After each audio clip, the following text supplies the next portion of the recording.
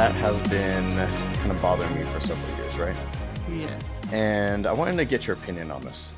A lot of people consider this blasphemy. Okay. Do you break the pasta before you boil spaghetti in hot water?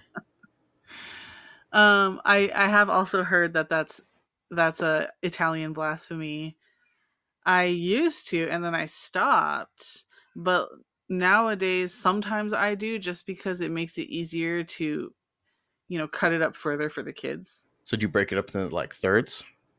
Well, no, I just break it in half, but it just makes it that much easier because I Hmm. don't want them to. I mean, when I'm eating it, I don't want them to be super short. So they're still kind of long, Hmm. but they're easier to cut up smaller. So I think that's the argument, right? Is that it's easier to eat if it's longer, apparently.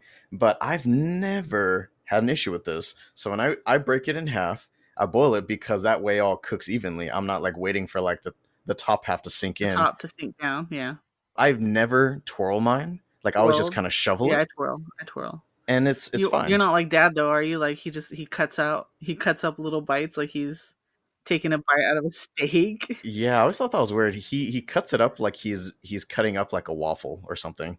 Yeah. Sometimes he used to even cut the whole plate's worth of spaghetti into like bites, you know? Like all this way and then horizontally and vertically. Okay, another one for you. Best and worst soft drinks. I would say best cactus cooler. Oh shit. Okay. But up there also for me personally, did you know that they came out with a Dr. Pepper cream soda combination? I've seen it. I haven't tried it because it looks way too sweet for me. And then they even came out with a sugar-free version, the zero version, and that's really good too. And I was really happy about that because I really like it, but then, I have to cut back on my sugar, so I really like that. Huh. My choice is probably going to be pretty controversial for multiple reasons, but the soda that Brenda and I always rely on, we always fall back to, is Diet Pepsi. I mean, I've been a big Pepsi fan growing up. I've tried Coke. I've tried RC. I've tried All of Shasta them, Cola. Shasta. And I don't know. It's just like I prefer Pepsi. A lot of people say that Pepsi's sweeter and that's why they like Coke or whatever. What I don't like about Coke is that it kind of leaves your mouth with like this weird sticky film. Interesting. Yeah, that's super weird. So before we get into the main subject, I did want to give a quick shout out to Butterbeer since we were talking about soft drinks. Oh yeah. For my baby shower with Julian, it was actually Harry Potter themed, and Andrew looked up. He spent a lot of time researching butterbeer recipes and found a recipe that's supposed to be very close to the Universal? universal version.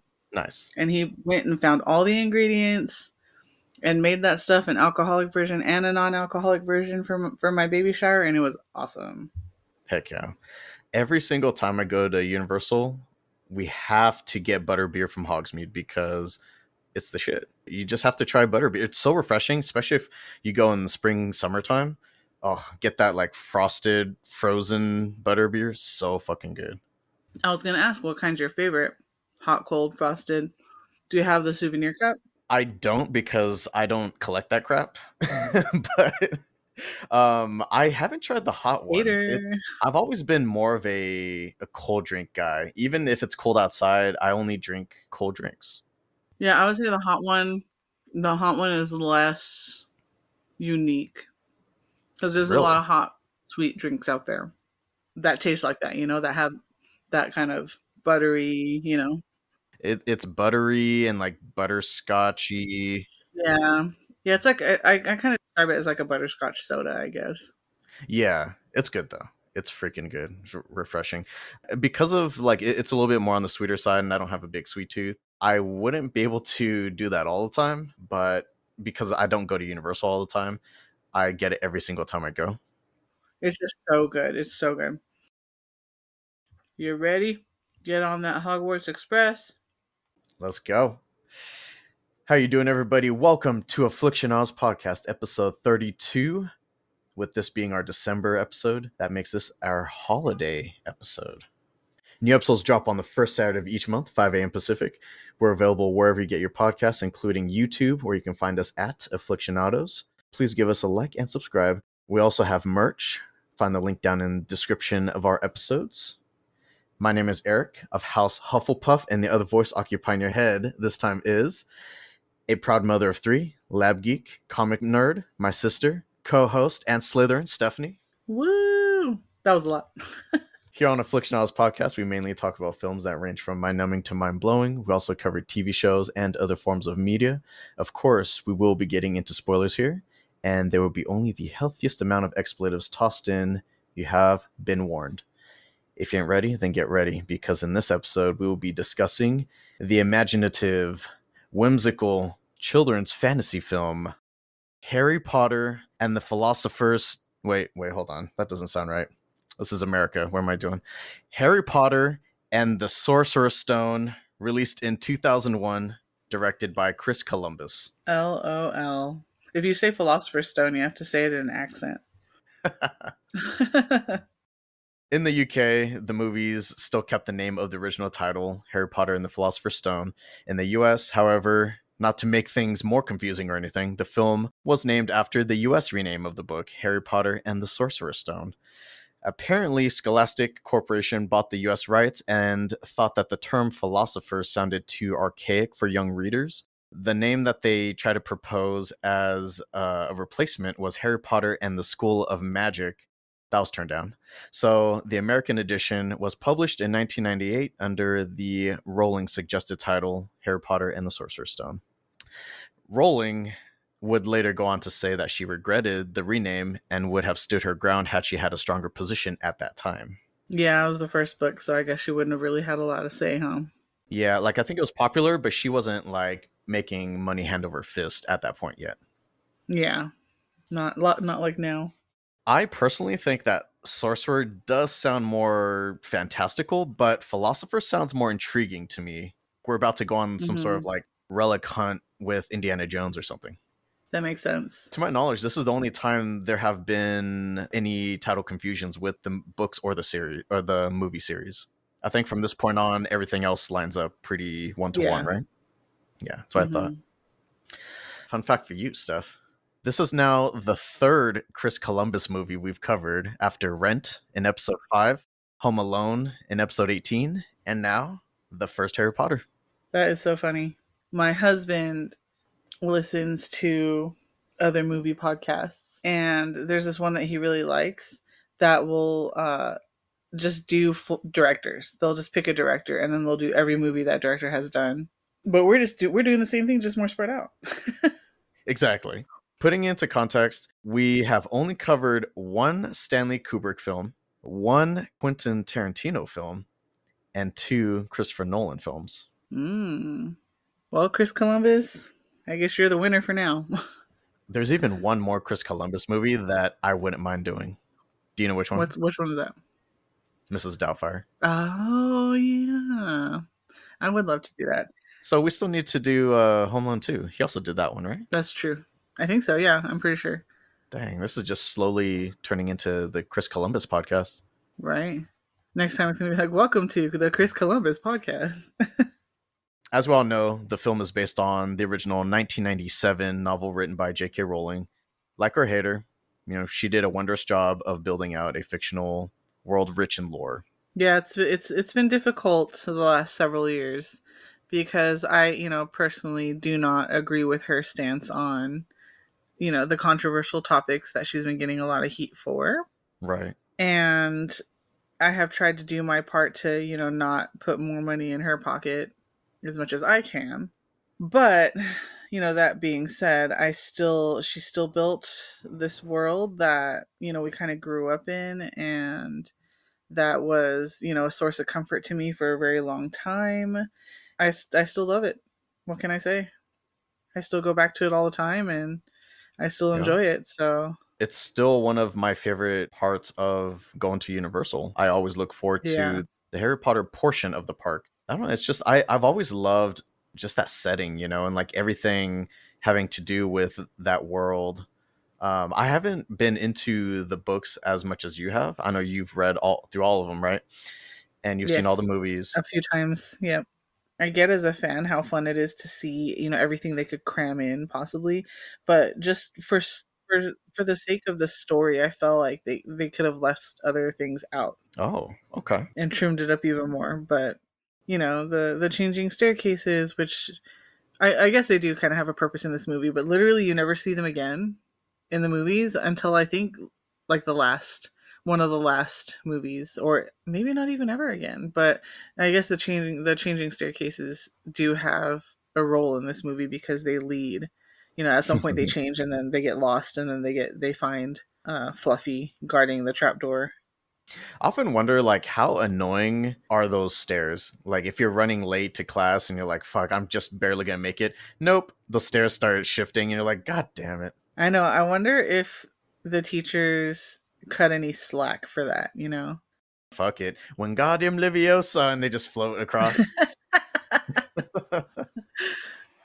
Let us talk about a major element to the movie and the series. Let's talk about the music for a second, Oh because that is yes, fucking amazing. John it Williams was chosen sure is. again to compose the score for Chris Columbus. He's worked with Columbus in some of the past movies like Home Alone 1 and 2, Hmm. Stepmom, and the Harry Potter movies.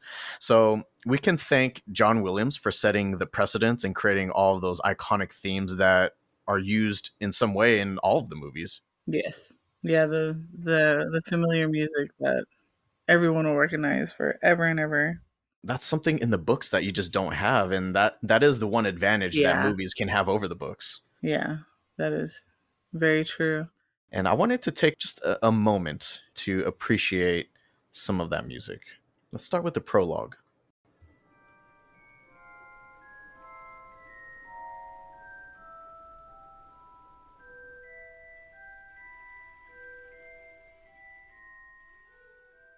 Iconic. Let's do another one. Let's do this one here.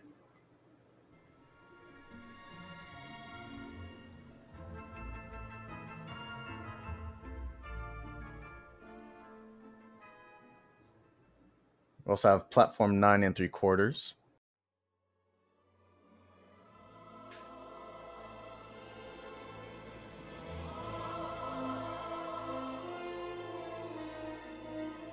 So awesome. So yeah, I will reiterate, John Williams is a genius. Oh, that you can't not listen to that and not be taken into that world. He just knocked out of the park with the first movie. It's not one of those situations where it's like, okay, he was almost there and he kind of fixed it in the later movies. No, like right out the gate, the music was epic, it was awesome, and it fit the Hmm. atmosphere so well. It helped create the atmosphere. Oh yeah. Such genius, such skill.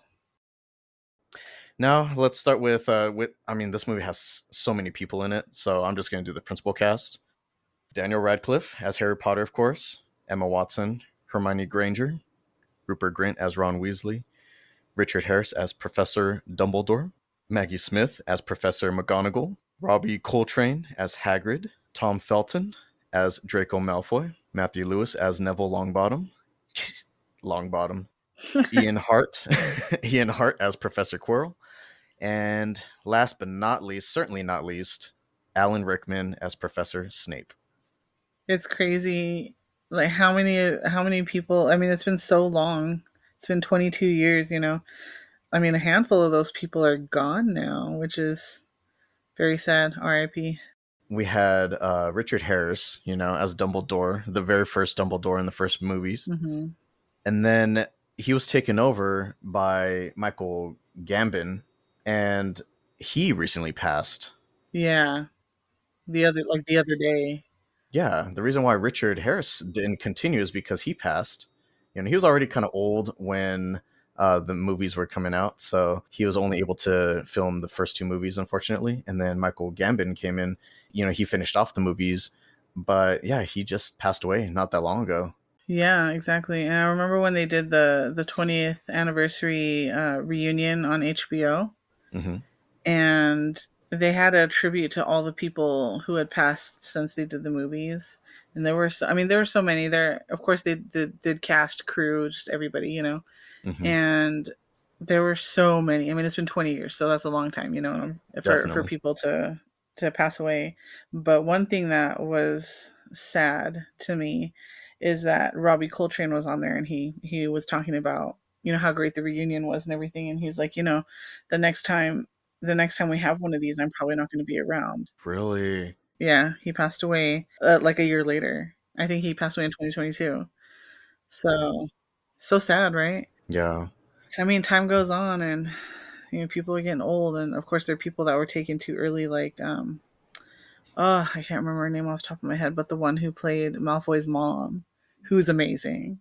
I didn't hear about her. Never, yeah, she that no, she was years ago.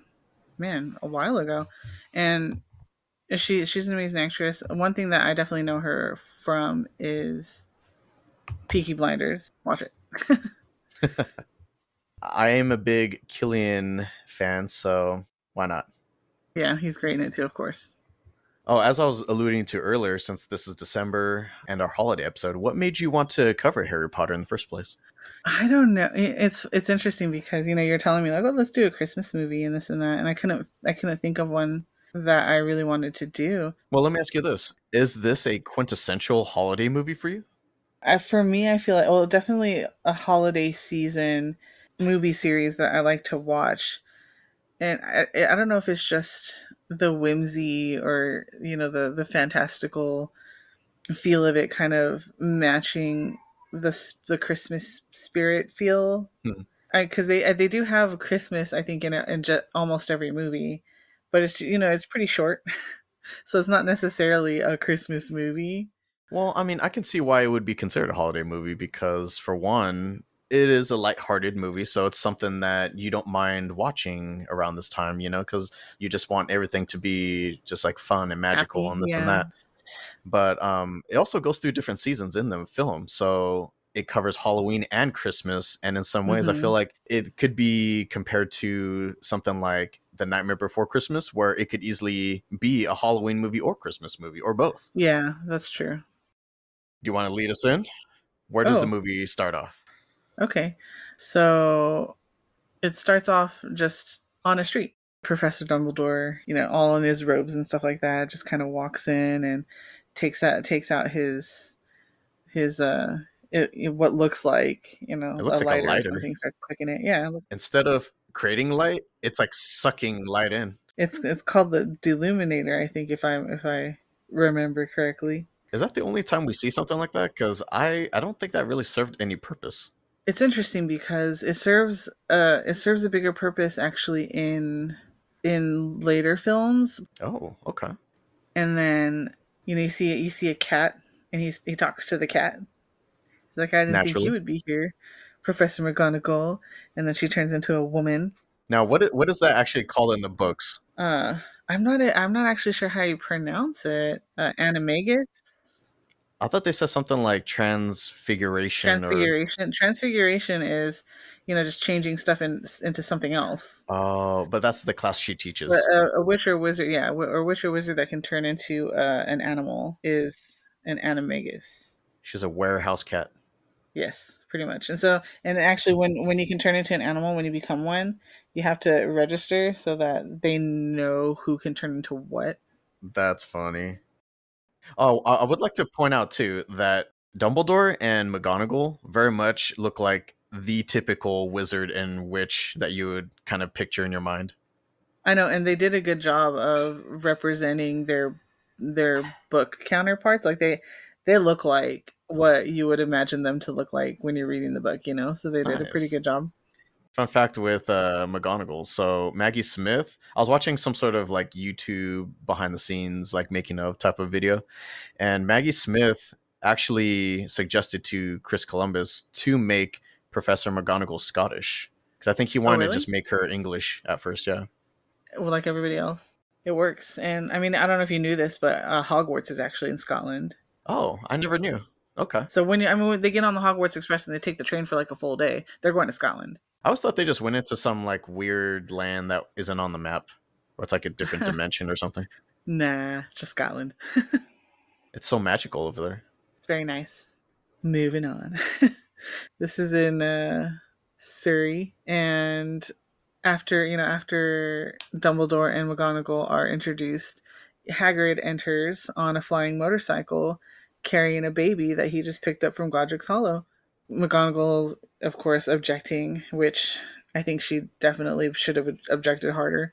But she's like, "Are you sure you want to leave him with these people? Because these people are the worst sort of Muggles, and they really are. Oh my goodness." Did Dumbledore not know this? I thought he's all knowing.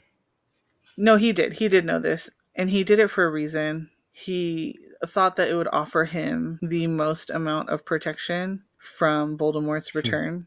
Because even Voldemort does not dare mess with the Dursleys or whatever they're Oh my called. goodness. Seriously, no. I'm pretty sure that it gets a little bit deeper into explaining that. It's been a while since I've read the books, and I definitely didn't have time to read them just for this podcast. But I feel like something about how horrible they are kind of repels just everything. Probably just repels any other living I creature. believe it. But yeah, but Now, there's something to make a note of. When they drop off the baby, this isn't just some normal looking baby. There's something very distinct about this baby. It is a scar on the forehead in the shape of a somewhat of a lightning bolt. And now we fast forward 10 years later, and let's talk more about the Dursleys. Let's do more of a deeper dive into Vernon, Petunia, and Dudley. oh man, as far as I remember, Petunia has always been kind of horrible to her sister and everything. How Harry is related to them is because Petunia is his mom's sister, right? Yes. So I mean, it basically starts off. You see Harry in his room. Pretty quickly discover that he literally lives in the space under the stairs. Yeah, like a little closet, like a storage space. Yeah, and his cousin is running up and down the stairs, basically stomping on his ceiling and causing a bunch of dust to fall down on him. And he has there's a lock on the outside so they can lock him in if he's being bad or something, which he probably isn't. But His window is like that little vent that they can close. yeah, it's like a little great thing. As soon as he comes out, they start bossing him around, like make us breakfast and But I don't understand, how do they feel so comfortable treating this little being. I innocent boy know like shit? it's basically abuse. And then it's Dudley, his cousin's birthday, and they show him his pile of presents, and he's like, "How many are there?" And they say 36, and he's like, "Last year I had 37," and he starts throwing a tantrum over that. He's like the most spoiled little bratty kid ever, and the parents are just so Enabler. lenient on him. Yeah, it's so dumb. So they go to the zoo for his birthday, and they're like, "We'll get you two more presents while we're out," or whatever. Shows them go to the snake, the reptile enclosure, the snake enclosure, and Dudley's just banging on the glass, like, "Make him move!" And the parents start banging on the glass too, trying to make the snake move because The snake is being boring. yeah, because the snake's being boring. And they just shove Harry out of the way, and he falls on the floor. And so this is where you first discover that Harry can make things happen unexpectedly. Unexpectedly, yeah. Oh, and before that, Harry's talking to the snake, and the snake is responding, kind of like nodding his head and stuff like that. Right. One thing I wondered about that You though, can actually, is understand that me. yeah, is that when you find out that when Harry talks to snakes to other people, they're hearing parcel tongue, which is the snake language. So I wonder if in this scene, if anybody was nearby, if he was speaking parcel tongue without realizing it. I think so. I was able to put two and two together when I rewatched it because early on, this was like way before you find out about parcel tongue and all that stuff. So I think Rowling was kind of setting that up early on in the movie or in the books. And so I firmly believe that he was probably doing some whatever the crap that he does, right? When he's doing numb tongue.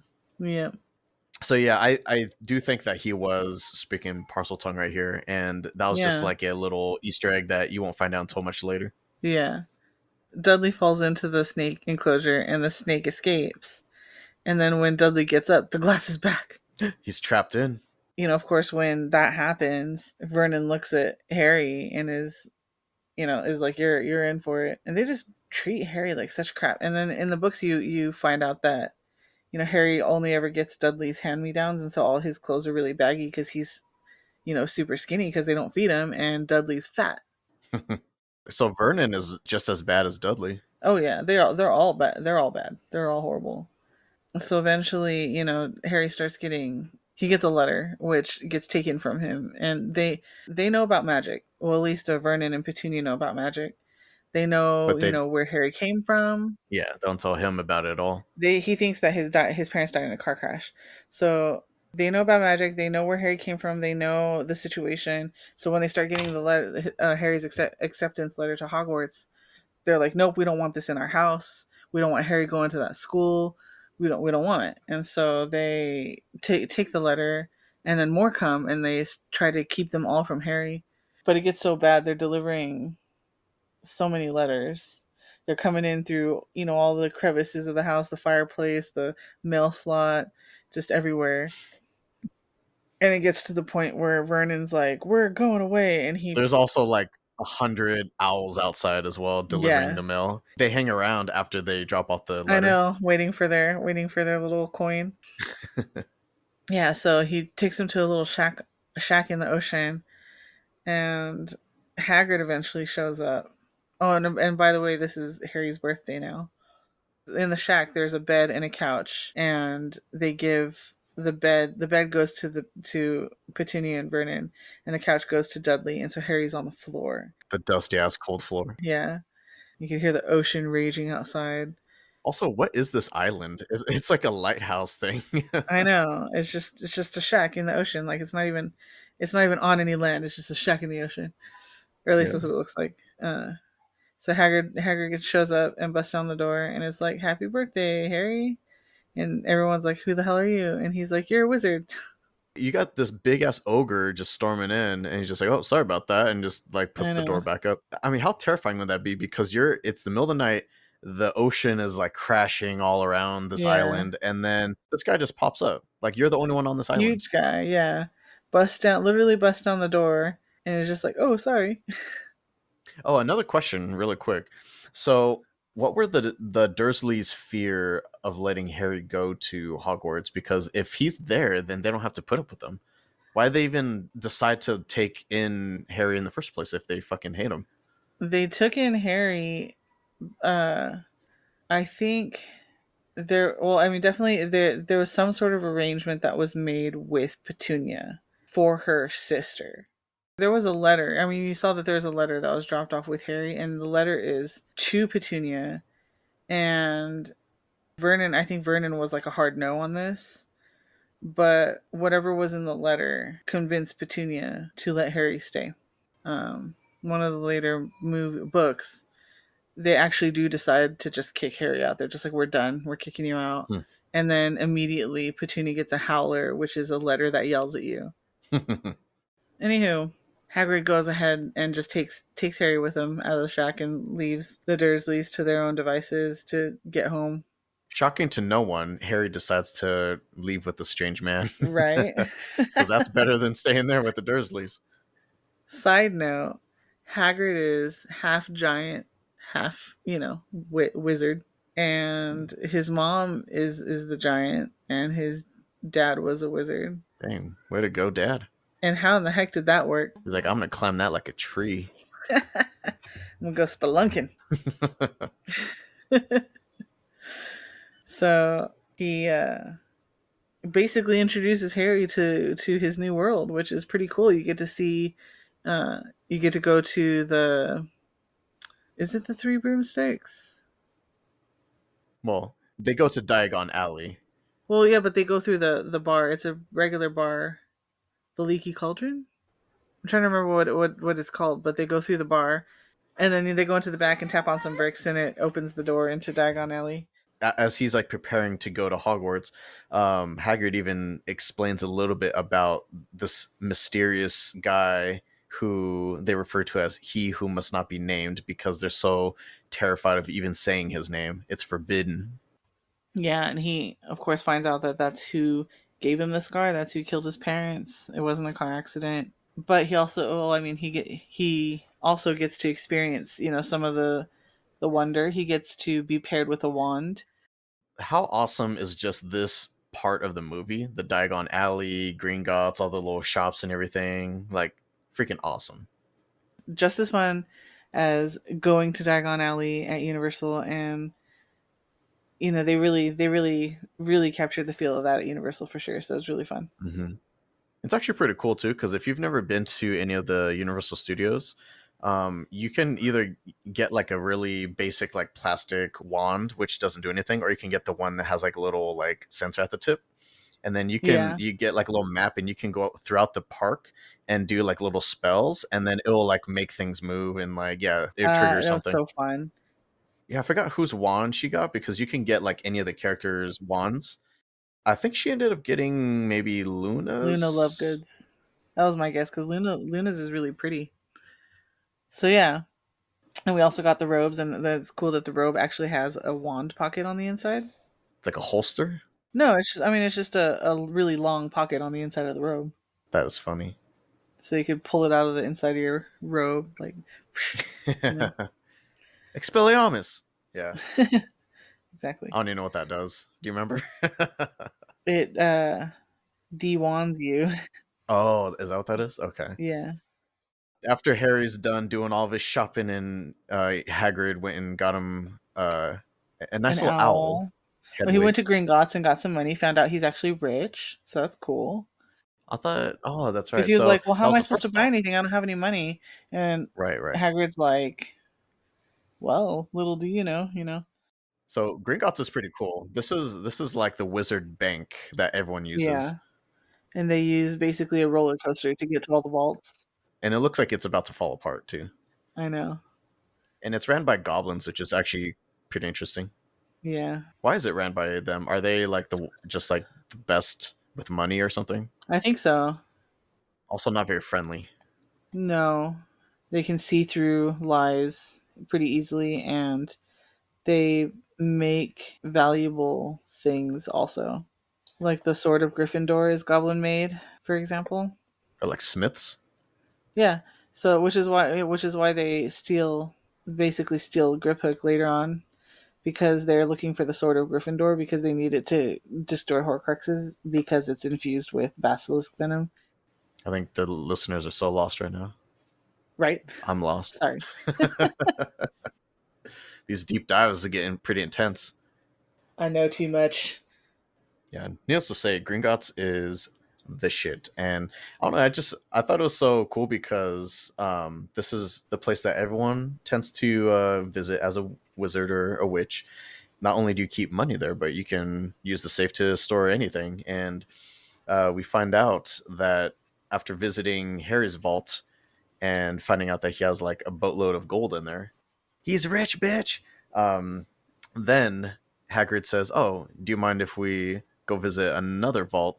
Got to do some business for Professor Dumbledore while he's there." So this one doesn't even have a regular key either. This one's like some weird like mind trick type of thing to open the vault that only the goblins apparently know how to do. But yeah, they roll through on their little minecart looking thing. I forgot what the vault number was, but they visit that one. You know, the goblin does this little thing to open the locks, and all that's in this mysterious vault is just this little thing in a bag, like this tiny bag sitting on top of this pedestal. And so Hagrid grabs that, puts in his pocket, and makes a note. You know, he's a little weird about it. He kind of mentions to Harry, best not mention this to anyone. You know, so puts in his pocket, and they proceed to go shopping spree. I mean, how awesome is that though? Going on a shopping spree in a wizarding shopping center, picking up all this crazy shit that you didn't even know even existed. Before we move on past Diagon Alley, I did want to mention that they briefly stop by this broom shop, and all the kids are just raving about this new broom model that came out, and it's called the Nimbus 2000. Yeah. And that comes back later. That's right. On to King's Cross train station, where we're looking for something called platform 9 3/4, whatever the hell that is. And Hagrid just fucking vanishes like Batman. I know, like I feel like that's kind of an important detail to tell somebody who's never experienced platform 9 3/4.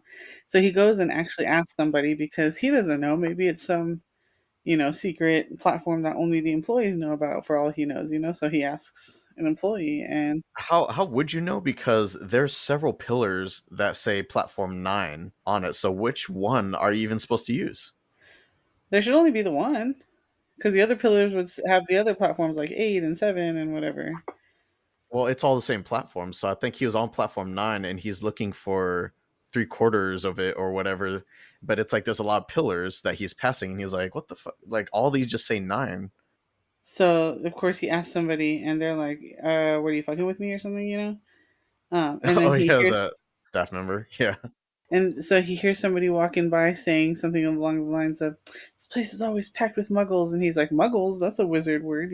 So he goes and Hey now. follows them. But the thing is, they're at King's Cross. Of course, it's always packed with muggles. Like, why is that something she would say?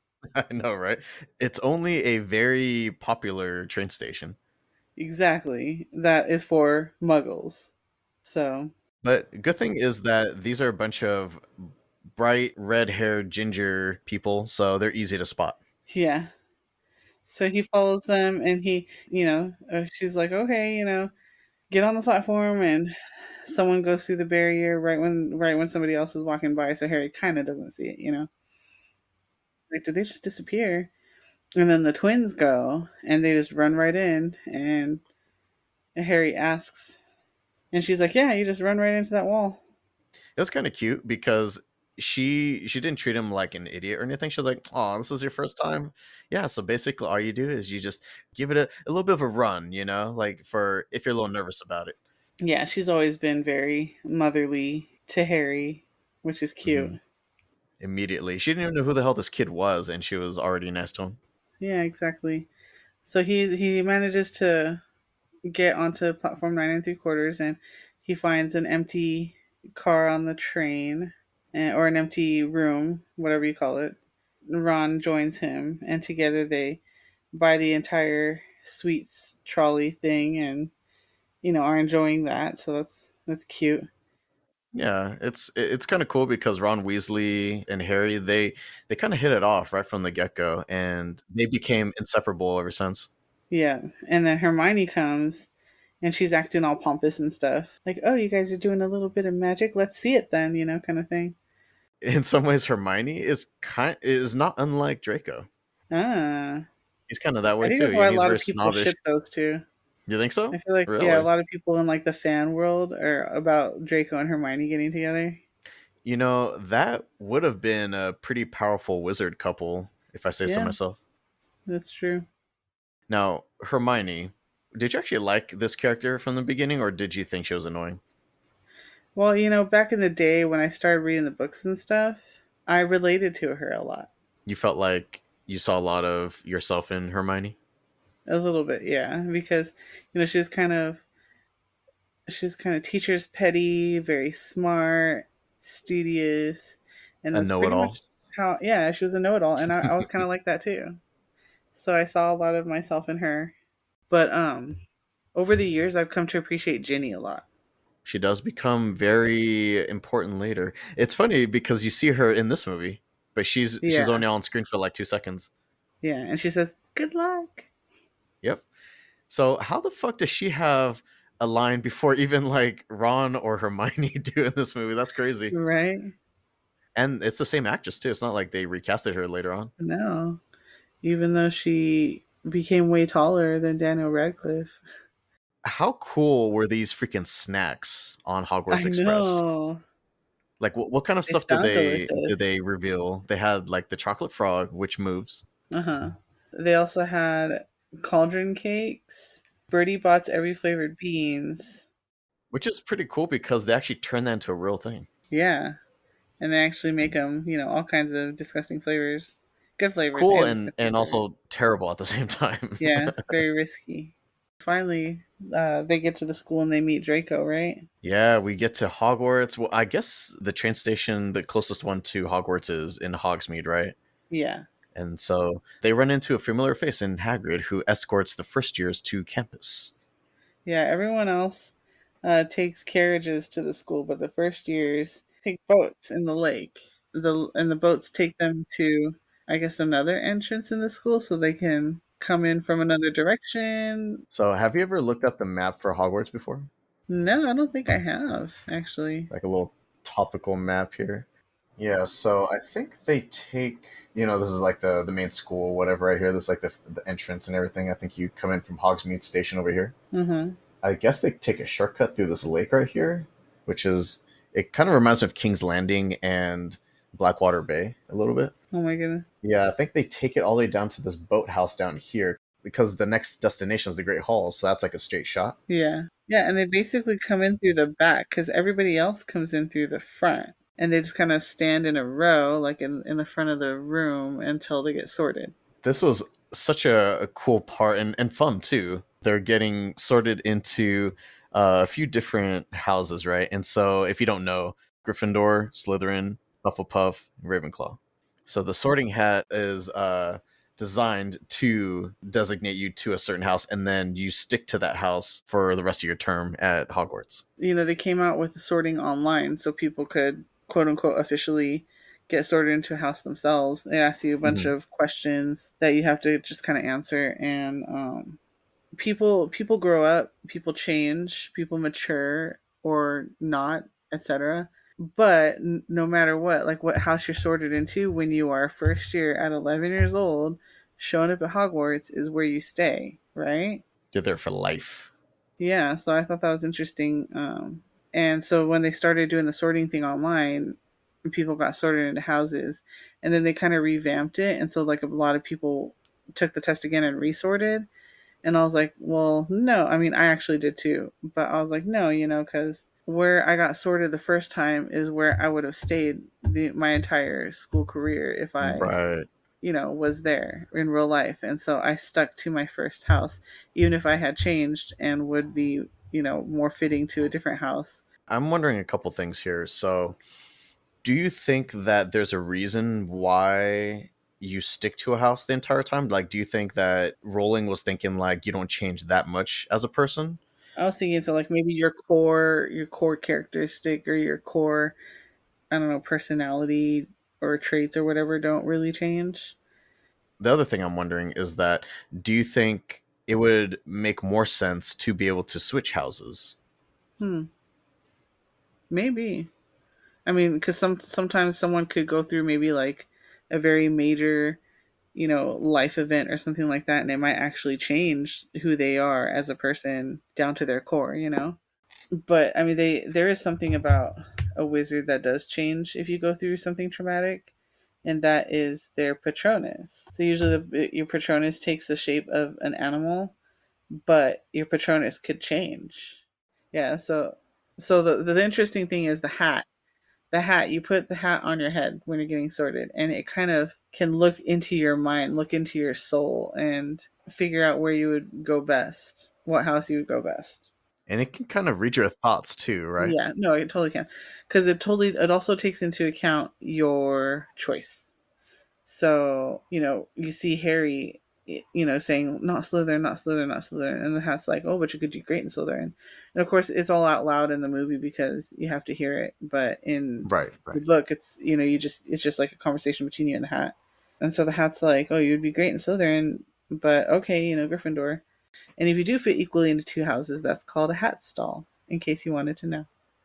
What's interesting is that it seems like your whatever your choices is ultimately going to carry more weight. Yeah, exactly. I mean, it's important what your choice is because you're not just choosing a house. You're choosing your character in a sense. Like you're choosing Hmm. this is who I'm going to be. I'm going to be this courageous person instead of this, resourceful and cunning person or whatever.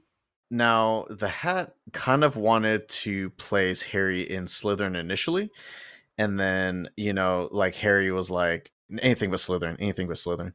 How do you think Harry would have been if he actually did get sent to Slytherin? He probably, of course, in the movie, for the sake of the movie, they pretty much portray Slytherins as just all bad guys, right? Hmm.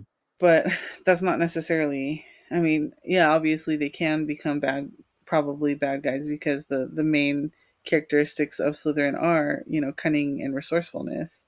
Which a lot of bad guys are very good at. Exactly, because it's kind of like it's not so much a you doing the right thing; it's you doing what you need to do to get what you want.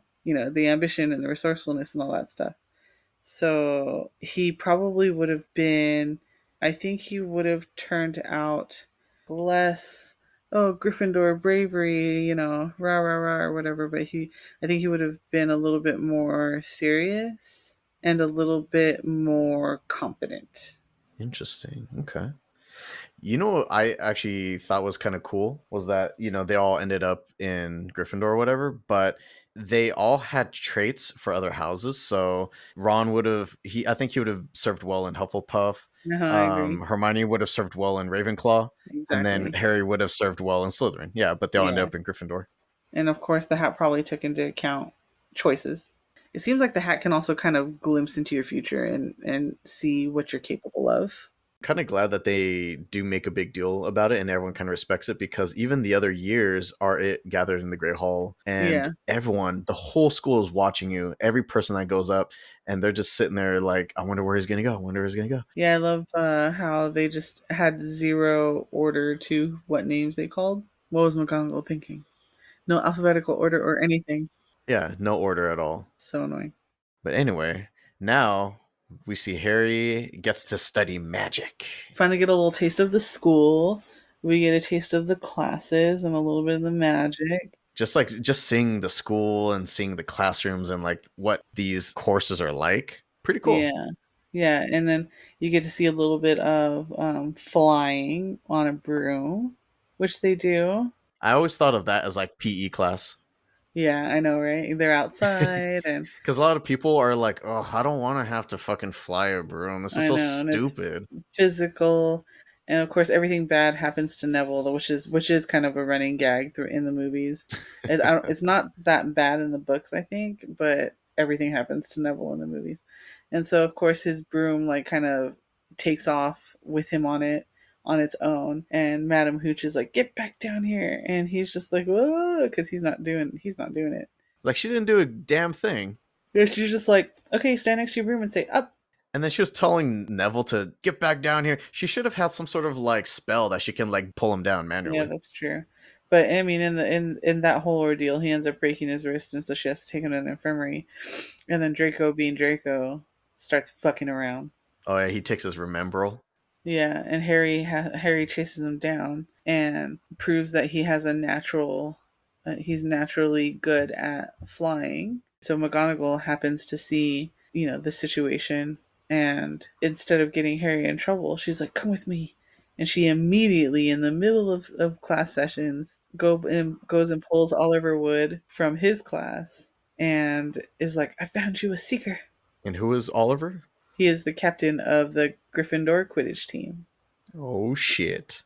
So they recruited him. Yes. And what is a seeker? Oh man, so Quidditch is a fun game. It has a few parts to it. There is a component where a couple of players handle a ball and are trying to get it through the opposing team's hoops. They have three hoops on each side. There's somebody who kind of plays goalie against that. And then there's this other couple of players that have bats, and there's a ball that just flies around trying to unseat everybody on its own. And so they have the bats and they're hitting that thing around away from their teammates and towards the other teammates. And why is that the only thing to combat that? You just get like a little club and you just bat it away. I don't know. I feel like she was like putting popular sports together, like soccer and cricket or something. Cricket. Yeah, cricket Um, in the sky. yeah, and so the last one is a seeker, and so there's this little tiny winged golf ball size situation that flies around, flits around on its own, and the seeker's in charge of catching The that. golden And usually snitch. the golden snitch, and usually because catching the snitch is worth 150 points and ends the game. So usually catching the snitch wins you the game, but not always, because if there's more than 150-point difference and you're losing, and you catch the snitch, then you're still losing. Oh, okay. I always thought like you won no matter what. No, That's it's all. I was not like, that's guaranteed, such a random number, 150 for some reason. right? So I think because most of the time it guarantees you the win, but not every time. So after Harry is recruited as the Seeker, we get a little bit more of the dynamic that Snape and Harry are going to have throughout the series, because During potions class, Harry just gets fucking outed by Snape. Like Snape just basically publicly humiliates him in front of the class. I know, and it wasn't even necessary because he was, Snape was talking and he was actually taking notes on what Snape was saying, but Snape was like, "Oh, you don't have to pay attention because you're famous," kind of thing, and starts asking him a bunch of questions, and he doesn't know the answers to any of them, and like, what was the point in that, besides to obviously humiliate him or whatever? Yeah, he has some sort of axe to grind, and you don't know why. Yeah, Apparently, fame isn't everything. yeah, not everything. Man, again, like I loved this portion of the movie because, especially as a kid, getting to see so many of the inner Like the workings of Hogwarts and Yeah, the everything, and all different of its facets quirks, of. like the revolving staircase, the house ghosts, the moving paintings, Gryffindor common room, Hagrid's hut, the forest, the Great Hall, like fucking all of that shit was awesome to watch. That's Yeah. They introduced a little bit of everything in this, so that you wouldn't be so lost, I guess, for the rest of them. They could focus more on Hmm. story. Yeah, definitely first movie. So then the trio get redirected to the forbidden area of the school by the revolving staircases, right? They're on their way to class, or I think they heading back to the common rooms, and then they get redirected. Yeah, because it's at night, and then instead of, I mean, again, I feel like if I got stuck on a moving staircase, I would probably just wait there until it moved back to where I wanted to go, and then just Hmm. gone on my way. But they're like, well, the staircase moved. Let's just keep going, Yeah, and then get completely lost and end up in a forbidden area. I mean, where they found a three-headed dog, named Fluffy. with which they find out is named Fluffy, which is hilarious because Hagrid's regular dog, his name is Fang, and he's like a big scaredy cat. Yeah, but when they ran into this three-headed dog, obviously it's pretty intimidating, pretty scary. And this thing is giant. It's like the size of a house, basically. Hermione noticed that it seemed to be guarding something. There was like a hatch underneath where it was standing, and I wonder where that goes. Yeah, and nobody notices it except Hermione. She was like, "Did you notice what it was standing on?" He's like, "No, I wasn't looking at its feet. I was trying not to get eaten by its heads. And there's three of them, Seriously. in case you didn't notice." Which, I mean, Ron has a point. Yeah. Great line also by Hermione, where she once they get back to the common room, the Gryffindor common room, she's like, "We could have all been killed or worse, expelled. Now, if you don't mind, I'm going to bed." I know, that's a classic line. And then Ron's like, she needs to get her priorities straight. I love that line. Even now, even though I was expecting it, like I still got a kick out of it. Same here. Still cracks me up. So next morning is Halloween, and at breakfast, Harry receives a package from his owl Hedwig, and it's wrapped. But I wonder what it could be. What's in there? Do you think? Um, judging by the shape of the wrapping, I have no idea. But they're all like, "Oh, what could it be?" And then he opens it up, and it's like super obvious. Like there's no mistaking. It's not just any old broomstick, though. It is a brand new Nimbus 2000. The same one we saw earlier in the film. Well, maybe not the exact same one, but same model. Yeah. And seriously, who could have possibly sent him that? Hmm. And then McGonagall kind of does a little winky eye. Yeah. So Hermione shows off to Ron in Charms class. So this is where they're trying to lift a Yeah. feather with their wand. I know. And this is where you get that classic, you know, it's not Wingardium Leviosa or whatever. It's Wingardium Leviosa, not Not Leviosa. Leviosa. Yeah, she's the worst. No wonder she doesn't have any friends. Yeah, that's like after class, and she hears it, and so she goes off and cries in the bathroom like all afternoon. She stayed in the girls' restroom like that afternoon, like the entirety of the Yeah, rest like of the day. she refused to leave. Yeah, I think classes are probably over because she probably wouldn't have missed a class just to cry, Hmm. you know. That's true. But while she was in there, somebody released a troll in the dungeons. And this thing's just like wandering around the halls, apparently. Good thing Professor Quirrell rushes into the Great Hall to warn the faculty that there's a troll walking around, and then he faints. Yeah, this is the defense against the dark arts teacher. Right? And supposedly he's done all this amazing stuff. Everyone starts freaking the fuck out because it's a troll and they're very dangerous. You know, you don't want to encounter one, especially not as a first year. Dumbledore has to restore order, orders all the students to return to their house common rooms, and then the faculty are going to go troll hunting. Yes. However, Harry and Ron realize, oh wait, Hermione doesn't know about the troll. And so they decide to take it upon themselves for whatever reason. Instead of telling somebody, they decide to take it upon themselves to go get Hermione. And they're like, oh, we'll just, get her from the bathroom and go back to the dorm. By the time they get there, the troll has wandered up from the dungeon straight into Hermione's Oof, that's bathroom. some rotten luck. Right? Because it's not like they only have one bathroom in the whole place either. Ron and Harry they haul ass to the women's restroom, and they're actually too late because the troll found Hermione first. I think she is finally done crying and she was gonna head out, and then when she looks up, the troll's just standing in the doorway and tries to murder her. Yeah, very much. As she tries to escape. Dude, she probably would have died had Ron and Harry not shown up.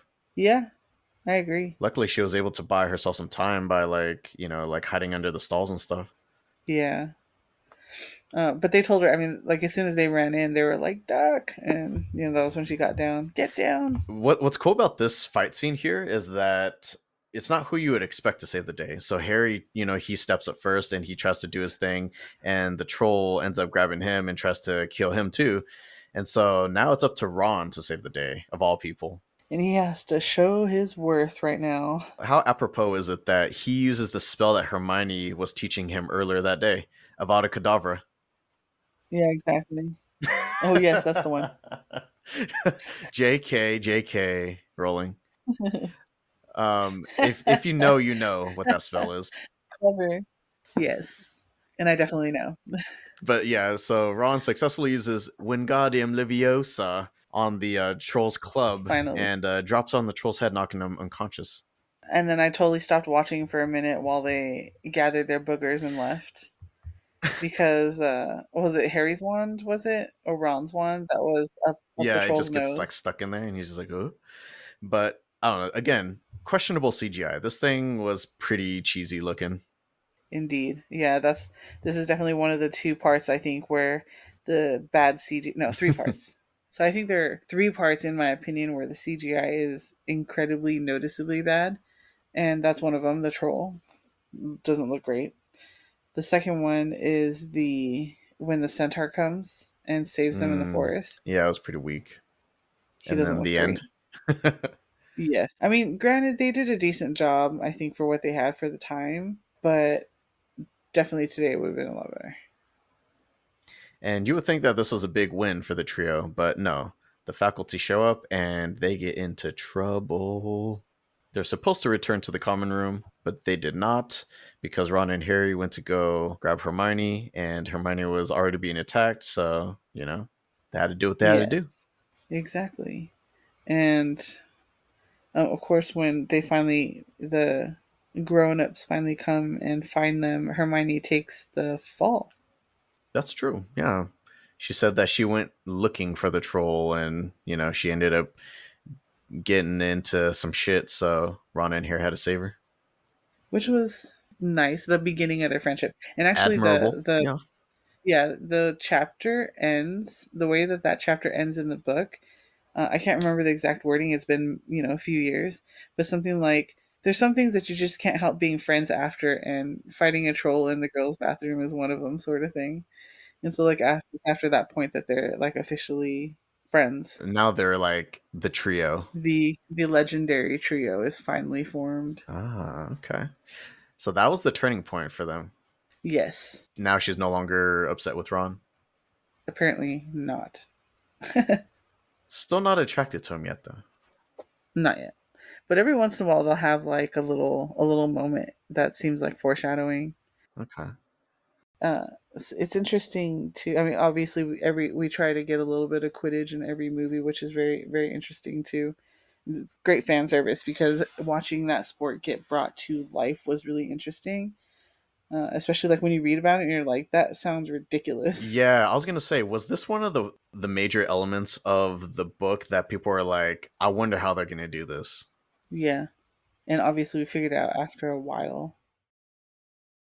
So we're at Quidditch, baby! Slytherin versus Gryffindor. Now, I Yeah. definitely want to say that this is, in my opinion, one of the best parts of the movie.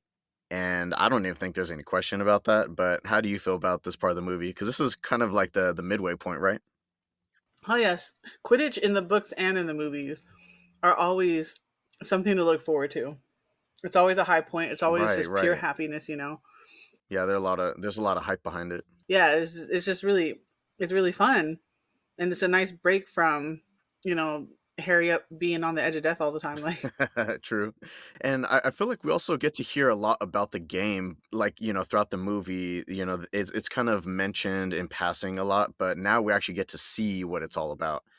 And actually, you know what? While I was watching this, I began to think that this was meant to be almost like a rugby, but flying on a broomstick, trying to emulate that same feeling. yeah, I'm sure that it pulls from different several different sports. I wouldn't really know because I'm not really into sports, but I mean it has the bats, and so that could be a little bit of I don't know baseball or cricket or whatever, and then Sure. you're trying to get the ball through the hoops, and that kind of reminds me a little bit of soccer. I wouldn't say basketball because the way that the way that the ball travels across the field, the pitch, I guess, it reminds me more of soccer than it does of say basketball, because they're holding on to the ball. Or I guess maybe it would be rugby, yeah, Rugby. because they hold on to it, right? And then they run.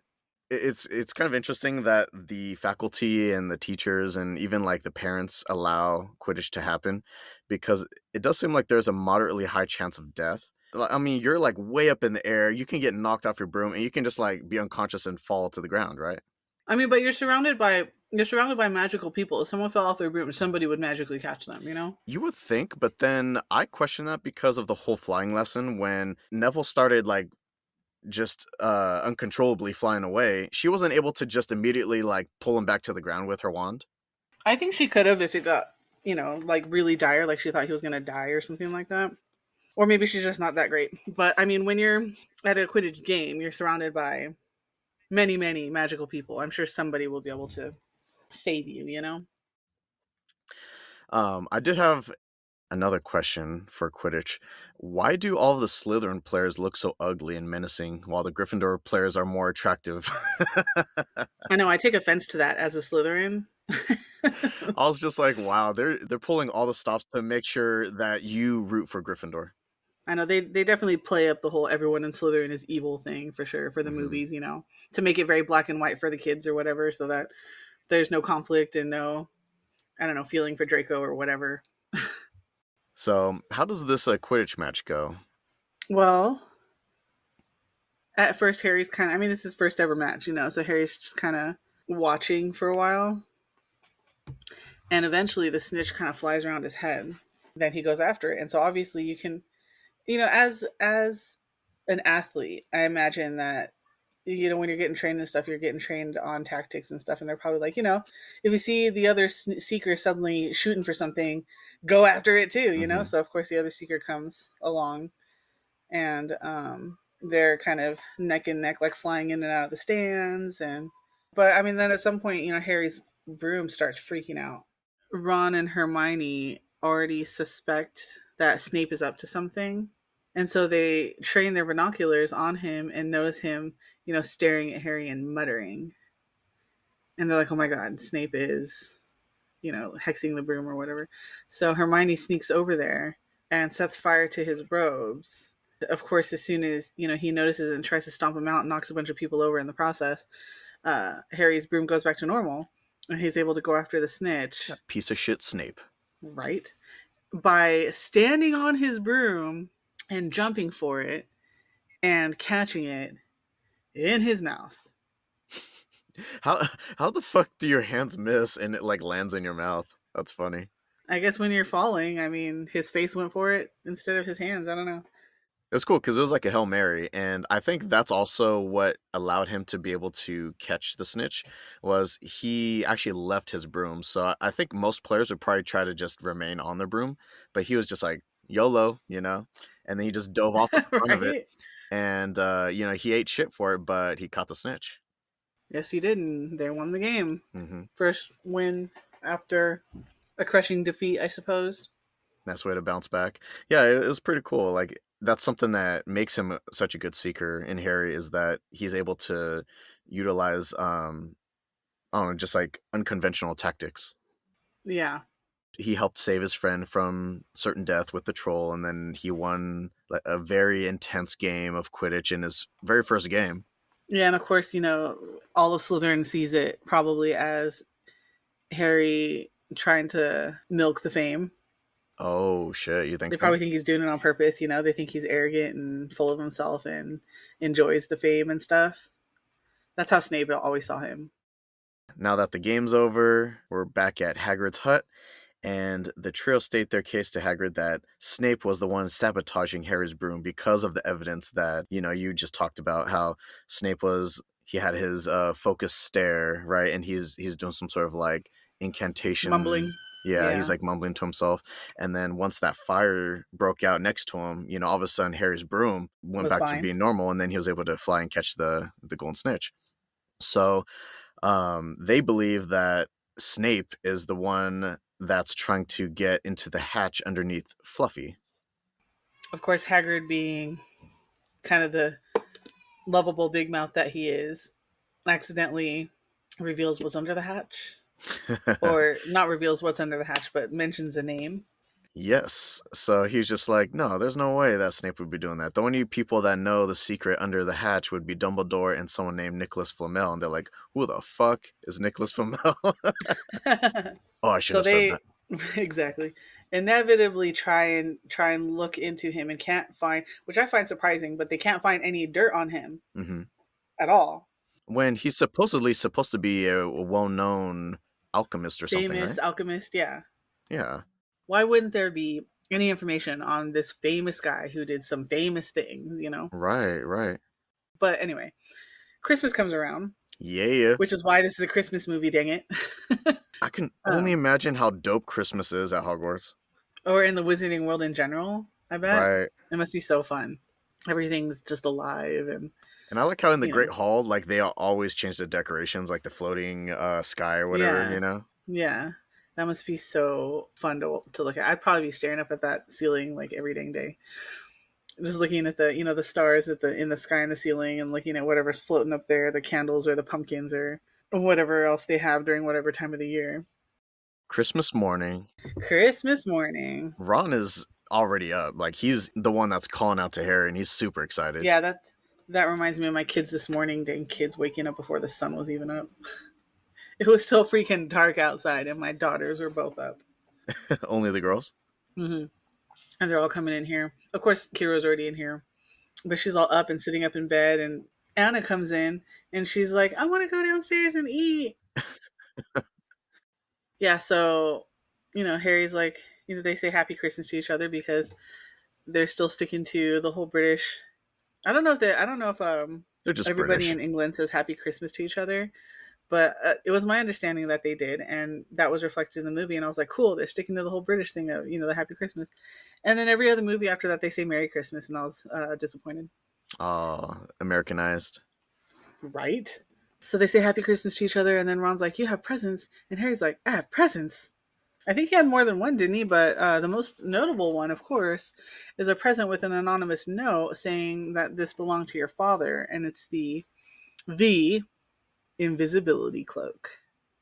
This is probably one of the coolest things in the entire series, honestly. And he gets it early on. Yeah, it's really cool because for a few reasons.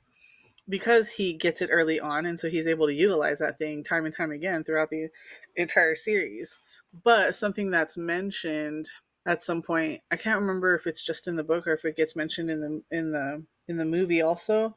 But something that's really cool about that thing is that it provides full invisibility, Mhm. which is apparently hard to achieve. So other, cheaper Mm. invisibility cloaks that you can get out in the market, they don't achieve full invisibility. Oh, like you can see the outline or something? Yeah, so you later find out why that cloak provides full invisibility, and it's a big reason.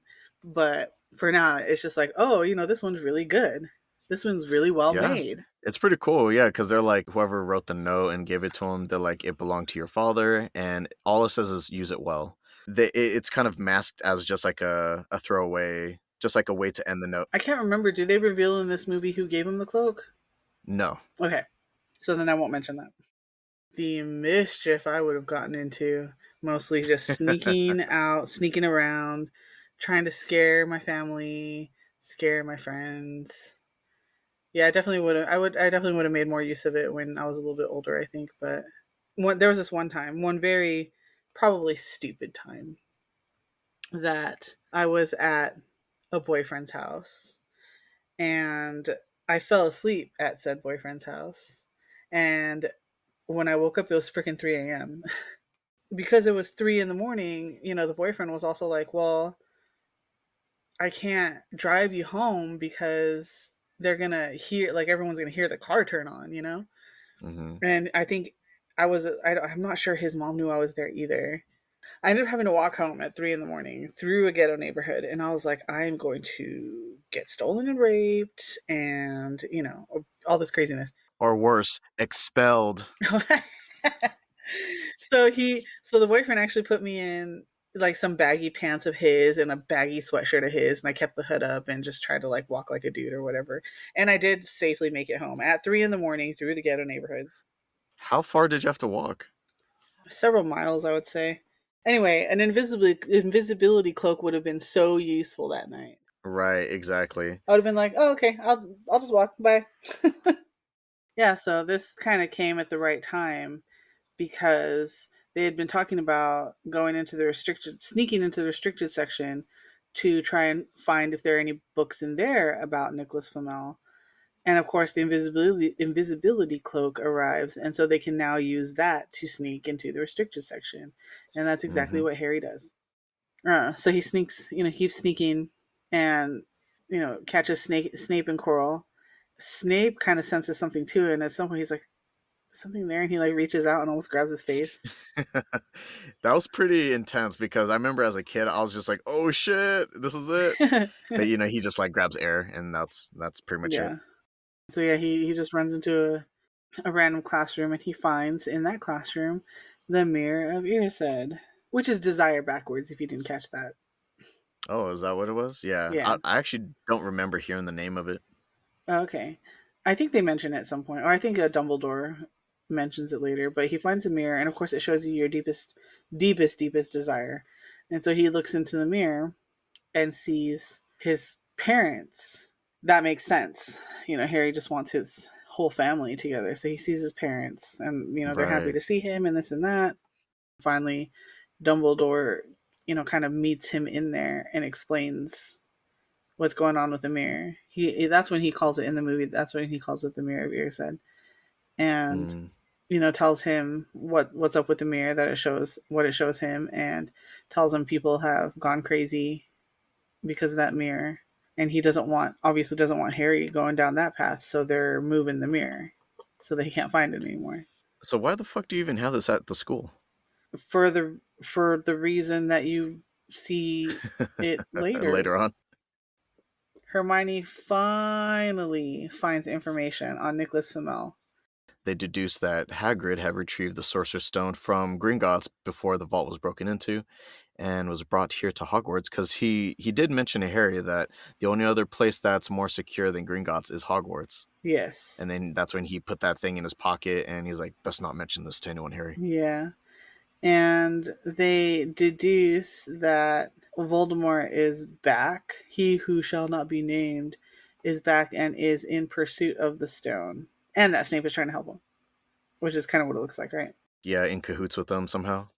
And is it after that they go on detention in the forest? I can't remember now. But at some point they go on detention in the forest, and Harry ends up seeing. Well, they end up finding unicorn blood, and the whole point of going out there is trying to find the injured unicorn. And Harry ends up seeing some sort of creature drinking the blood from the unicorn, and you find out that unicorn blood keeps you alive at a price. He said that unicorns are so pure and so innocent that once you drink the blood of a unicorn, it'll keep you alive, but you'll only ever be living a half life. But they do, I mean, they do end up talking to Hagrid a couple more times and find out exactly how much information about Fluffy he gave to the person who gave him the dragon egg. One very important piece of information is that he revealed how to get past Fluffy, which is to play him some music and put him to sleep. Yep. And the trio So are they're like, like, oh shit. oh shit, we need to go right now. And sure enough, when they get to Fluffy, there is a self playing harp and he is fast asleep. They open the hatch and it's just an abyss, and they're like, well, Yeah. who wants to go first? And while they're deciding that, Fluffy wakes back up. Yeah, they realize that it's quiet, the harp has stopped, and Fluffy is awake. And he's over them, dripping drool onto them and stuff. So they end up landing into this devil's snare, which is a vine. And if you move, it constricts around you, and the more you move, the more it constricts. Something that they changed for the movie, and I don't know why they did it, is that it doesn't like fire, and so they end up casting fire to get it off of them. But in the movie, oh, you have to relax. Well, they also mention that it doesn't like light, so that's when she does like The this like lights, yeah, luminous or whatever, and it lets Ron go because Ron can't relax. He's freaking the fuck out. yeah. So I think, well, according to, because I wanted to check the Google to see how it differed in the book, because I couldn't quite remember, because I remember there being fire involved, and I can't remember if they just went straight to fire or if they tried to relax first and then ended up having to use fire. So yeah, that's how they do it in the movie. Hermione's like, relax, and Harry and Mm-hmm. Hermione are able to fall through it once they relax, but Ron can't relax. There's no relaxing while you're getting choked out. So in the book, once you get past the devil snare, they end up going through a series of challenges, and they have several challenges that different professors have contributed to. Ironically, these are three scenarios that favor each of the three main characters' strengths. Exactly. So they have the one with the keys, right? Mm-hmm. And there's one key that the keys are flying, and there's one key that they have to get. And so of course this is Harry, because he's good at flying and he can catch a snitch, so he could find the one key and catch that key and get through that door. So they get through that. And then the next one is a giant chessboard, and they have to play real live wizard's chess, which it shows earlier in the film that the little chess pieces are actually, well, not actually alive, but they move, much like many things in the magical world do. And so once you stick a piece on another piece, they'll hack each other apart. And it also mentions that Ron is very good at wizard's chess. Yes. So Ron is good at chess. So this is, a life size board, and you have to be the pieces, which means that if they get you, if the other side gets you, then you're getting your ass knocked out in real life. So well, they end up getting to a point where they're about to win, but Ron has to sacrifice his piece to make way for Harry's piece to, take their queen and win. Mm-hmm. And so Ron gets knocked out. And in the movie, Hermione's like, "I'll stay with Ron. You go ahead." And then the last one is, that's it, right? Yeah. So like that. So then he ends up in the room, and who does he find there? Not Snape, Not not Snape or Voldemort, Voldemort. but Professor Frickin' Quirrell. Who would have thought, the defense against the dark arts instructor? Who'd have thunk, this stuttering dude in a turban for some reason, and a stinky turban at that. Apparently, it always stunk in the book, which grossed me out. I imagine it smelled like fish. Ugh. I don't know why. Yeah, Quirrell, all of a sudden, like, his voice is steady and he's all menacing, and he's like, "Who would He's ever, more confident. suspect me?" Yeah, a lot more confident. And it's been me all along. Who would ever suspect me? He's been acting like a pansy this entire time. And he also explains that he was working with Voldemort and Snape had figured it out. Snape was trying to protect Harry the whole time. Yeah, exactly. And when he, when Snape was sabotaging the broom, it turns out that he was trying to unsabotage the broom while Quirrell was sabotaging the broom. And when Hermione set fire to Snape's robes and knocked him over, Snape knocked over Quirrell. It broke both of their concentration. Yeah, so they both dropped Harry, basically. Yeah. Is it then that he's like, put the boy in front of the mirror or whatever? The boy. Oh yeah, yeah. He's probably just like, get this stinky thing off me. So he ends up throwing Harry in front of the mirror. Wait, did we talk about the reveal? Because we gotta talk about the actual Does the Voldemort reveal reveal. happen after that? When he says he's talking to Voldemort, then that's when he's just like, I want to see him, and so he takes off the turban, And on the back of Quirrell's stupid head, his freaking bald head. Voldemort's face, which I always thought was ridiculous. But I guess he can only live in, he was pretty much disintegrated after he tried to kill Harry, and he's been kind of coming back piece by piece since. Right. But this is some pretty corny looking CGI though. It is. It's really bad. I mean, this was what 2003 or whatever it was. What was it? 2000. Yeah. And it was, oh man, it was so bad. I kind of wish, 2001. It would have been nice to see it made, nowadays, because I bet it would looked really good, right? But anyway, he ends up throwing Harry in front of the mirror. Like I said, Harry only sees himself. But then in the reflection, Harry kind of goes, shh, and puts his hand in his pocket and pulls it out, and it's the stone. And then he puts his hand back in his pocket, and real life Harry suddenly feels a weight in his pocket, and the stone is there.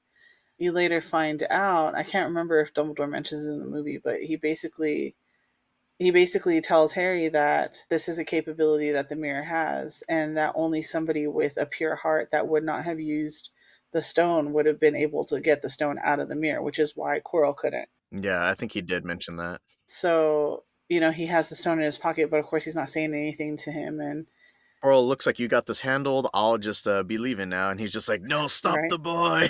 Yeah, so Quirrell tries to stop him, and then when he touches him, because Voldemort's in the back of his head, you find out kind of that Harry has a protection on him that was put on him when his mom literally died for him, and so That's wild. can't, yeah, Voldemort can't bear to touch him, and his hands start burning.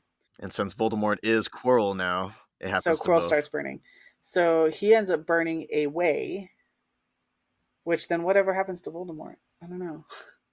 Well, he flies away as a little ghost. I guess the other thing that happens is that Harry's scar basically explodes. Oh, what? I didn't know about that. Not explodes, but like in pain, which Right, is what right. happens Okay. in the book. So like his scar's in so much pain, like he can't see, he can't, and he ends up passing out from it. Which is he does end up passing out in the movie, and he wakes up in the infirmary, and Dumbledore's there, and he's like, "You done good, boy."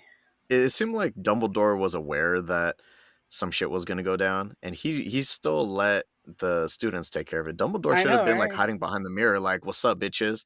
Zap, zap." You know? Yeah, Dumbledore lets the students take care of a lot of their things. This is his way of training Harry so that he'll have the fortitude to face him head on in the end of the books or whatever. But this Yeah. is it's an unorthodox way of training him for sure, but also makes for fun books because if Dumbledore took over and did it every single time that something happened to Harry, then that wouldn't be as exciting for a book, right? That's true. I just think that like they should make it so Dumbledore isn't aware that's happening, so that the students have to deal with it themselves. Right. Harry's actually he has kind of a little bit of a fan base. He has like little gift baskets and stuff around him. That's cute. And I like the part when Dumbledore's like, we kept like all these things secret, the Sorcerer's Stone and the mirror and all that stuff. But naturally, the news spread across campus, so now everyone's a fan of the stuff that you just did. Naturally. And then you find out that Nicholas Flamel has decided to destroy the Sorcerer's Stone. And Harry's like, doesn't Yeah, that mean he's going to die? Well, yes, it does. But he has enough elixir of life to at least put his affairs in order, him and his wife. So good for them. exactly. Yeah, so Final Feast. Gryffindor has unfortunately, done enough shit where they are dead last place as far as house points go. And guess who's right above Gryffindor? Probably Hufflepuff. Hufflepuff. So it's like Slytherin, Ravenclaw, Hufflepuff, Gryffindor. That's funny. Yeah, they just don't even care. They're just too high. Anyway, um, Slytherin's winning, but then, and I bet Slytherin thought this was such bullshit. Dumbledore's like, I have a few last minute points to award, Mm-hmm. and he gives a crap ton of points to Harry, Ron, and Hermione, which makes them tied. Tie. And here's the best part is where he's like, it takes a lot of courage to stand up to your enemies, but even more to stand up to your friends. And he gives 10 more points to Neville for trying to keep the trio from going back out Leaving. and costing them even more points, Right. which obviously doesn't work great for Neville, but Dumbledore gives them 10 points for that, and that gives them the edge to win. And so then he snaps his fingers, and all the banners in the whole Great Hall turn from Slytherin to Gryffindor, and then you hear a collective, "That's bullshit" from Slytherin. How did you feel being a Slytherin? That was bullshit. I have no idea how the rest of the school puts up with the egregious favoritism and bullshittery of Right? Dumbledore when it comes to Gryffindor and Harry. But of course, reading the book, you're on the side of Gryffindor, and you're like, yeah. But if this was real life, bullshit. Dude, it's such bullshit favoritism going on, and like Dumbledore is also Gryffindor, huh? Probably. That's a Yeah. good question, but I would say You can just probably. tell, like, no one calls the headmaster out on this shit. No, the faculty. Yeah. When I rewatched the movie and I saw that as an adult, I'm just like shaking my head, like, wow, what the fuck? Yeah, pretty much. Bullshit. Yeah, so needless to say, Gryffindor went from dead last to winning the House Cup. But this was a touching end to the movie, though. You know, it's like Hagrid's kind of tearing up because he's kind of built this bond with the kids, mainly the trio. He also gives Harry a very nice gift, which is a photo album with pictures of Harry's parents. And I think there's even pictures of Harry with his parents when he was a baby. I think so too. Yeah. Yeah, I think there's one of Harry getting an old Christmas present, which is like a little toy broom that only hovers like a foot above the ground, and hits him zooming back and forth in the picture in it as a Hmm. baby, and things like that. So it's cute. Oh dang. And the thing is, like, he's heading back to the Dursleys, unfortunately. But I think Unfortunately, knowing the fact that he can now come back to Hogwarts each year makes it not that bad. Like, it doesn't seem like it's the end of the world. yep. And so he's able to go back with some hope, and he, I think at some point he wonders if he can't just stay at the school during the summer, Yeah, but I know. you later eventually find out that there are very good reasons for him to be at the Dursleys, and their being horrible is specifically part of that. But at least now he found a new home in Hogwarts, and Yeah, that's how the movie ends. and it's very hopeful. It's very nice. It's a good introduction into the series, Hmm. and a great nostalgia film and book to come back to again and again. That is a wrap on the first Harry Potter film. If you made it to the end of our podcast, then you just won yourself an endless supply of rotten egg flavored jelly beans. What the hell is wrong with you? Not a lifetime ticket on the Hogwarts Express or any of the good flavored beans, but no, the rotten egg ones. Something wrong with you. The rotten egg specifically. Any final thoughts or closing comments? I mean, I don't know if other people would consider this a Christmas movie, and I wouldn't even say that it's a Christmas movie, but it's definitely one that I like to come back to during the holiday times, and I'm sure other people would agree with me. So bear with me, guys. Humor me.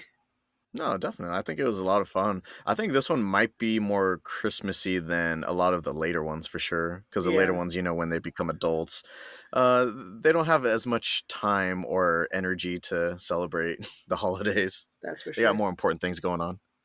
While a lot of scenes were pretty cheesy watching it now as an Hmm. adult, there's no denying that Chris Columbus, he laid out a fucking fantastic foundation for the film franchise. Yeah, And I mean that's a big feat to pull off. yeah, and he was able to fit a lot of content from the books into the movies, and that was very nice for the fans, of course, because we got to see a lot of stuff that in the book come to life in a great way. So like Diagon Alley and Quidditch and things like Hogwarts that. So itself. Hogwarts Yeah, itself, the classes, the definitely. magic. Well, are you watching any film or TV lately? Well, lately, and I remember like at the very beginning, I was started talking about something, and I was like, oh, I'm gonna use this as my recommendation, and I can't remember if it was this or not, but I have seen now like a good 4 times the movie Elemental. Hmm. And so I it's a haven't seen story that one. about, yeah, it's a story about a fire girl and a water dude coming together, and it ended up being Like super lovers cute. or just being You'll friends? see. You'll see because you're totally going to follow my recommendation. And you're going to watch it. So Right. Yeah, so yesterday, I think last night I watched it for my fourth time. Dang, really good, huh? Okay. Yeah. Would you say it's like the best recent Pixar movie? Because I feel like Pixar's been kind of hit or miss lately, at Yeah, least for me. I think so. I really enjoyed this one. Afflictionados is available wherever you get your podcasts. New episodes drop on the first Saturday of each month, 5 a.m. Pacific. If you enjoy our content, give us a like, a thumbs up, and don't forget to subscribe. As always, thank you for listening and joining Stephanie and I. This has been Afflictionados Podcast, episode 32, Harry Potter and the Sorcerer's Stone. And we'll see you all next time. Yeah.